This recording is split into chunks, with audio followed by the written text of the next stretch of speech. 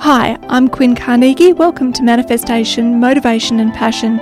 If you're looking to transform by delving into brain science, sacred inner wisdom, and want to heal and feel great about your life and live in your powerful, loving centre, whilst bringing affluence into your world, then tune in and let's evolve together. Hi, I'm Quinn, and you're listening to Manifestation, Motivation and Passion. Brain rewiring required. Today I have Penny with me, and Penny has an in-depth knowledge of naturopathic support and homeopathy. Penny also specialises in nutritional advice, blood chemistry analysis, and hair tissue mineral analysis. And when Penny's not in the clinic, she also teaches and supervises students in homeopathy and nutritional medicine, as well as having 3 beautiful children. Wow, that's a lot. Yeah, I get a little bit busy. Yes. Thank you again for joining me. So my interest was all about trauma and how that relates to the brain. And what fascinated me was, until recently, I wasn't aware that serotonin is a neurotransmitter that regulates sleep, mediates mood, and inhibits pain, but it's also produced in the gastrointestinal tract. How does what happens in the gut contribute to how the brain functions? Yeah, oh God, it's such a huge topic as well. And one of the things I know from trauma is that it's really difficult to get a chicken or egg situation, which one is the cause of bad gut function and which is the cause of bad brain function. Right. But with trauma, I mean, I guess you're aware too that the bad stuff starts first in the bad feelings and stress, fight, flight switches on. So in a way, to get to that whole serotonin thing, we've got to kind of look first at, the vagus nerve, right? Yes. Everybody goes on and on about the vagus nerve in trauma, kind of treatments and all of that kind of thing. So if you're in fight, flight because you've had trauma, and you're reacting inappropriately in a non-dangerous situation, but that your brain is telling you that there's danger, you're switching on your fight-flight, which is your sympathetic nervous system. This is all your nervous system that is governed automatically, and it's called the autonomic nervous system. You're not actually aware of it all happening unless you're a yogi or something. You know, there are a lot of people who get really into meditation and they can influence their nervous system, and you can, but anyway, I'm going off track. So in terms of when you have that trauma trigger response in a situation that's not actually dangerous, your body's switched on as though it's dangerous. You're not going to be prioritizing rest and digest and repair. You're going to be prioritizing running away from whatever threat, real or imagined, is there. So you're not going to be prioritizing your digestive system. Wow. This means that, it minimizes blood supply then to your gut, and it minimizes nerve supply to your gut. So the vagus nerve is one of the chief nerves that governs gut function, rest and digest, when you're not in fight flight. So when you sit down to a meal and maybe you're having an argument with somebody, or you've seen something horrible on TV, or you've just had a really hard day at work and you're sitting down and thinking, I've got to eat before I get into this next whatever, and you're in a rush, you've got fight flight switched on, so you're not in rest and digest. So the vagus nerve, when it's switched on properly, is parasympathetic, rest, digest, repair. So the vagus nerve governs making sure you've got enough stomach acid, making sure you've got enough enzymes to digest, making sure gut motility is working well. So starting at the top, if you don't have, and I will get to serotonin in a sec, but this is really important. If you don't have enough, if you're switched on to fight flight, you're not going to have enough stomach acid, right? Amongst all the other secretions. And you might think, oh, well, my stomach acid's a bit low, whatever. But then you're going to get, first of all, fermentation of protein in the stomach. So it's not going to digest properly. Then you're getting things like reflux happening. And a lot of doctors will say, oh, but reflux is from high stomach acid. Actually, a lot of the time it's from low, because you're getting gas glopping up into your esophagus. Then, not only that, your stomach then secretes the food into the small intestine. So the small intestine should be an alkaline environment because you've got the pancreas and the bile salts neutralizing the stomach acid from the stomach.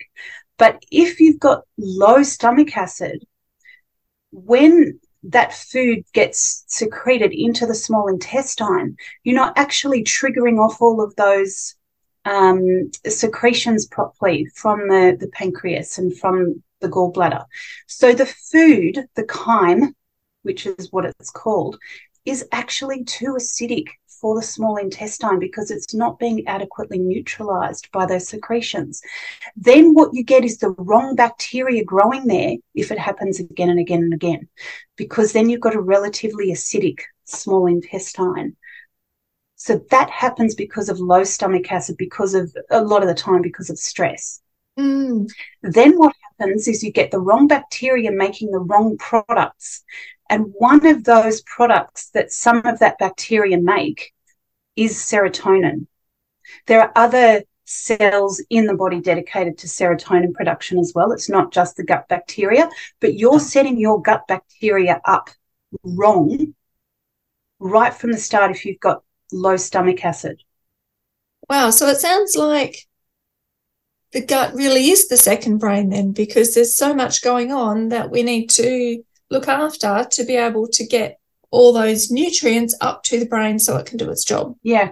And one of the things about serotonin is that it's also responsible for gut motility. What do you mean by that? Movement of, so you have these what's called peristaltic waves driving the food through the gut. Now, one of the substances responsible for peristalsis, you know, those kind of movements that the intestines make and the stomach, it's all of this muscle, this smooth muscle that's governed by what's called the enteric nervous system. So what we're talking about with the second brain is that there's this entire nervous system dedicated to the gut. So the minute you swallow your food down your esophagus, which is that tube leading to the stomach, to the anus, the whole gut is lined with nervous tissue called the enteric nervous system. And it's governed by what I was talking about earlier, the autonomic nervous system. And a lot of it's governed by the vagus nerve, which is the chief autonomic parasympathetic, it's called, nerve that supplies that rest and digest kind of function of the gut. Okay, and now I understand with the enteric nervous system that fewer carbs and either less or no red meat can lead to like an improvement of gut health. Is that, I know everyone's different, but, you know, there's the, and I can't think of the name of it, there's a book that is your gut personality that says, you know, certain people shouldn't eat meat and that sort of thing. Is there any truth behind that? Is that the there's Eat Right for Your Type? I think it's called. Oh, that's the one I'm thinking of. Yes. I would say yes, but with a grain of salt. I wouldn't generalize like that for anybody. And there are variations. I know people who are O blood types who theoretically do really well on meat, high protein meat sort of diets, who are vegan, and I can't comment on how well they're doing or but they seem to be doing fine. Other people who are A blood types who theoretically could be better on a vegan diet, maybe eating meat and being fine. So I'm sure there are exceptions to that rule, but I can tell you a story about my own journey when I was first studying. This was like 20 years ago. It was very heavily kind of skewed towards plant-based diet, and I'm not against a plant-based diet at all, and I actually went plant-based for a while. I lasted about 2 years, and I'm an O blood type. So I just remember walking past chicken shops and like salivating and my body did really badly. And I was learning nutrition, so I was making sure I was getting all the right plant proteins and combining proteins between legumes and rice and just making sure everything was kind of balanced. Yes. My hormones went out of whack. It was terrible. The whole thing was terrible. I put on 10 kilos. Wow. My hair started falling out. My nails were buckling. My iron just went through the floor. My energy was terrible and my stomach was constantly bloated. And, I'm an O blood type. So when I read that book, it actually gave me permission to stop being vegetarian. Wow. I think certain people can cope very well with meat. And once I started eating quality meat, I'm talking grass-fed organic, if you can afford it, I think most people do need a little bit of that here and there because it provides such a rich source of not only protein but zinc and a whole lot of other minerals and iron. I think, that balanced diet is so important, making sure you're aware of how your body copes with particular foods, and there is no one answer to all that. On saying that, what you were talking about with carbohydrates, that again, I don't think all of us should be keto. I think, and keto meaning only eating protein and your non-starchy vegetables. I think that might be good for a short time for people who are in the fitness industry or men, maybe some women. But I think for people who are really adrenally drained, especially for women going through perimenopause or women who have had a lot of trauma, and maybe men as well, I can't speak for men so much, it's really hard on the adrenals, and it's also really hard on thyroid function. So I think some carbs are really nurturing, like your root vegetables, sweet potato, your yammy type things are quite good. Yeah. But there are various qualities of carbs. So your white rice has very high GI, for example. Of course. Yeah. Chocolate lollies, all of that kind of thing. Yeah, a lot of people who crave carbs are usually very stressed, and their adrenals are crying out, and they're in fight flight. And, if you're in fight flight, you're not in rest and digest. So you're not going to be able to feel like you want a big, nice protein, nutritious meal. You're just going to want carbs to feed your blood glucose, to run away from that bear, even if there is no bear, because that's what fight flight does. It gets your body ready and primed to run. So it's not going to be into digest. I guess that's what you could say. So you'll crave simple carbs. Oh, sorry. Can I just jump back to, now you touched briefly on perimenopausal, and I had a conversation with someone just a couple of days ago that said, how do you trigger the chemicals in your brain to offset perimenopause or menopause, because they don't have those feelings of, I think her words were, nothing excites me anymore. Like I feel like I'm just, it's no emotion. Like it's just existing.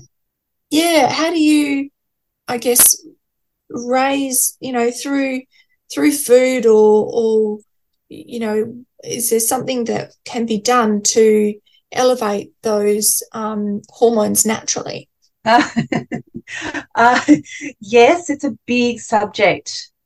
One of the problems with perimenopause, especially when it comes to the combination of perimenopause and previous trauma, is that when we stop ovulating, our ovaries no longer produce progesterone in the same way. And so our body relies on our adrenals to produce progesterone. So, of course, a lot of us are in perimenopause. We've got kids.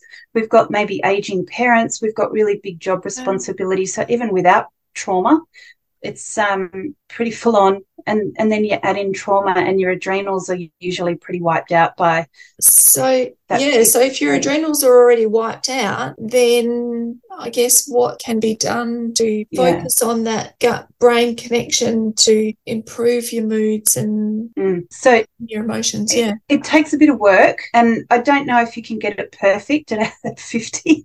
I'm still working on that. But supporting adrenal function is huge. Not filling your body with caffeine, listening to the I'm tired cues, which can be sometimes hard if you're not fully connected to your body, making sure you don't eat boatloads of sugar, even if you have sugar cravings. And one of the biggest indicators of low magnesium in the system is sugar cravings Oh, and low zinc. interesting. Okay. Yeah, Well, chocolate. I'm sugar and a tea girl, so Yes. Yes. And a lot of people who have been through trauma, they crave sweets and caffeine because they're stimulants. So they can help us stay in that stimulated state, which we're used to. It's almost like we're addicted to it. Yeah, and I know I mentioned to you off air that I've been, a victim or survivor, whichever way you look at it, of human trafficking. So it's something that has prompted me to start the podcast and look at the different ways that we can help ourselves. So obviously stress affects our cognitive abilities. Just sort of jumping back to that gastrointestinal tract. Am I right? I think I read somewhere that at least 50% is produced in our gut. Is that correct? Are you talking about serotonin? Serotonin, sorry. That was badly worded. Yes, serotonin. No, that's all right.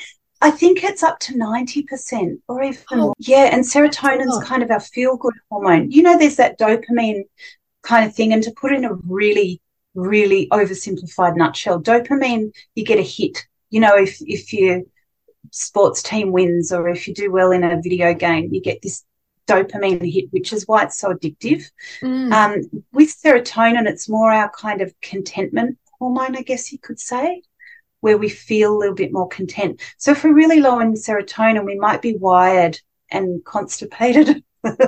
Sometimes it can lead to it can lead to diarrhea as well, especially if the gut bacteria is wrong and there's a whole lot of other stuff that's wrong. But yes, because serotonin is responsible for gut motility, it can often lead to constipation or imbalances in constipation, diarrhea, all of that kind of thing, and feeling anxious and wired.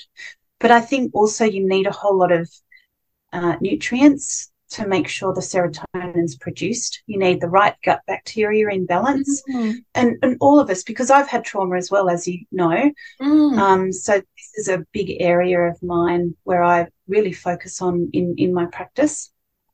And it's about trying to help to tone down, first of all, that fight-flight reaction trigger, which doesn't happen in the gut, but the gut responds to it. Yes. And I think that's where the core of it lies, which for me, food-wise, you can't really cause that to happen. I mean, I'm saying that there are people with, binging and stuff like that, that sometimes can force blood and nerve supply to the gut, which I think is why people do that, because then it forces them, I guess, out of fight-flight. That, we don't want to be doing that because it's not good for our health and it's not good for our well-being. But being able to find other ways to recircuit, I guess, the subconscious and the brain, so that we can reduce that inappropriate fight-flight trigger is key. And, no matter how much you support the gut in making serotonin, in gut bacteria and all of that kind of thing, that's still important, and I'm not saying it's not. But I think to originate it at the core of it, at that emotional, and it's the amygdala in the brain that sends out those danger signals, that's affected by the trauma. It's one of the areas of learning. Yes. So if we can work on that part of ourselves and on the invisible part of ourselves that's not. Goodness, there really is such a big topic to get my head around. It's so complex. So are there, I guess, certain foods then that are going to be better for your cognitive performance that can help, I guess, with that gut bacteria? Yeah. So there are certain prebiotic, if you look online, and again, it's a huge topic. There are certain prebiotic foods, and, even something like green banana flour is apparently a prebiotic food. It tastes horrific. But, I'm saying that. And there are certain things that you can do to your food, like even just as simple as cooking it in a little bit of quality oil and letting it cool. These are your starches, your resistant starches, and there's a little rice trick to make it lower GI and more beneficial for your good bacteria by putting a little bit of coconut oil and cooking it with the evaporation method rather than, you know, how a lot of us, we boil our rice and then tip it into the colander. Yes. You're better off Googling the evaporation method and using like a really good quality, maybe organic basmati, putting in a good glop, like a tablespoon of coconut oil while it's in the boiling stage. Then, you know, you turn it way down and put the lid on, and that oil infuses into the rice, and you've got to cool it off. So this is where it's good to cook it the night before or whatever, have leftovers, and then have it the next day, and it changes the consistency of the starches. See all these little tips and tricks, and yeah, it makes a big impact. Yeah, so, you know, sugar and high crappy carb, I would say, you know, like your sugars and your lollies and your deep fried foods and your bad oils. I'm a big believer in good oils, like your beautiful organic olive oil and your coconut oil and even ghee and grass-fed butter. Those kinds of oils, and avocado oils and your omega-3s, they're the oils to be eating, and your body needs them, and they reduce inflammation. We haven't even started talking about inflammation yet, but inflammation is massively associated with trauma and stress hormones and gut health or ill health. And, you know, things like gluten and dairy. Who doesn't love a massive binge on toast when you've had a stressful whatever? But it's the worst thing you can do to your gut. And gluten in general, for a lot of people with trauma, is quite a disaster, unfortunately, because your gut is already in a little bit of an inflamed state. Gluten, the way it is these days in modern, you know, like your crappy breads and stuff like that, it's a complete disaster for not only your gut bacteria, but your gut health. I know. There's nothing better than a crusty French roll, though. And dairy. Yes. And croissants. Oh, I miss croissants. Yeah. So just on that note, so short-chain fatty acids have the power to cross blood-brain barrier where they can impact the brain structure and function. And I read that on livescience.com that there was links to Alzheimer's and Parkinson's and multiple sclerosis and depressive disorders. So those oils you're talking about, do they contain those short-chain fatty acids? You talking about things like trans fatty acids? Yes, that's right. One of the biggest implicators of those kinds of diseases is inflammation. And if you take in the wrong oils, I'm talking your canola oil, your deep fried cottonseed oil, all of those oils, I've got to be careful what I say because I start getting very passionate and sweary. All of those oils are disgusting for us, and they can cause horrific inflammation, not just in our gut, but in our brain as well. And our brain needs the good oils to feed the myelin sheath. So the myelin sheath, which surrounds the nerve itself, helps to feed and nurture the nerve and helps also with the signal as it passes down the nerve axon, right? So if you don't have a healthy myelin sheath, your nerve system is just not going to work no matter what. And that myelin sheath is nurtured by your good fats. And I just want to also say that if you've got leaky gut, which is because of inflammation in the gut, which damages the gut membrane, that area, the mucous membrane, basically kind of comes from the same point developmentally in the growing fetus back when it's an embryo. And the blood-brain barrier is kind of from that same tissue originally, primordially. So if you've got, and this is a new kind of thing, if you look up the science of it, it's quite new. If you've got leaky gut, and I know that's not necessarily considered a thing in conventional science, but if you've got damaged gut tissue, you've also likely got compromised blood-brain barrier, which lets in too much into the brain itself. So that's another thing to consider with gut health. You want to make sure you've got really good gut health, and your enterocytes lining the gut are like They're like little bouncers stopping all, things that are inappropriate from getting in. So if those bouncers have too much space between them, this is what's kind of considered leaky gut, where you're getting things that are too big leaking in.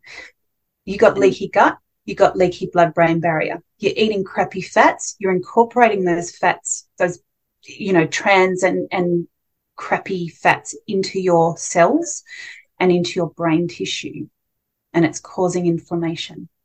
So just quickly, because we need to wrap up, if you have been on that path and say brain barrier has been damaged, is there a way to then fix it, I guess, is a simple wording? Yeah, it all starts in the gut, and it all starts with gut health. Sometimes it means living in a really boring way by cutting out a whole bunch of stuff. Alcohol, for example, destroys gut function by destroying the tight junctions, they're called, between the enterocytes of the gut. So alcohol's a disaster. Going off a whole bunch of foods, and this is where certain testing can come in to see what kind of foods a person reacts to as well, but also bringing down that fight-flight response so that your gut is working properly, looking at parasites and seeing if there's any parasites that have been opportunistic parasites that have come in.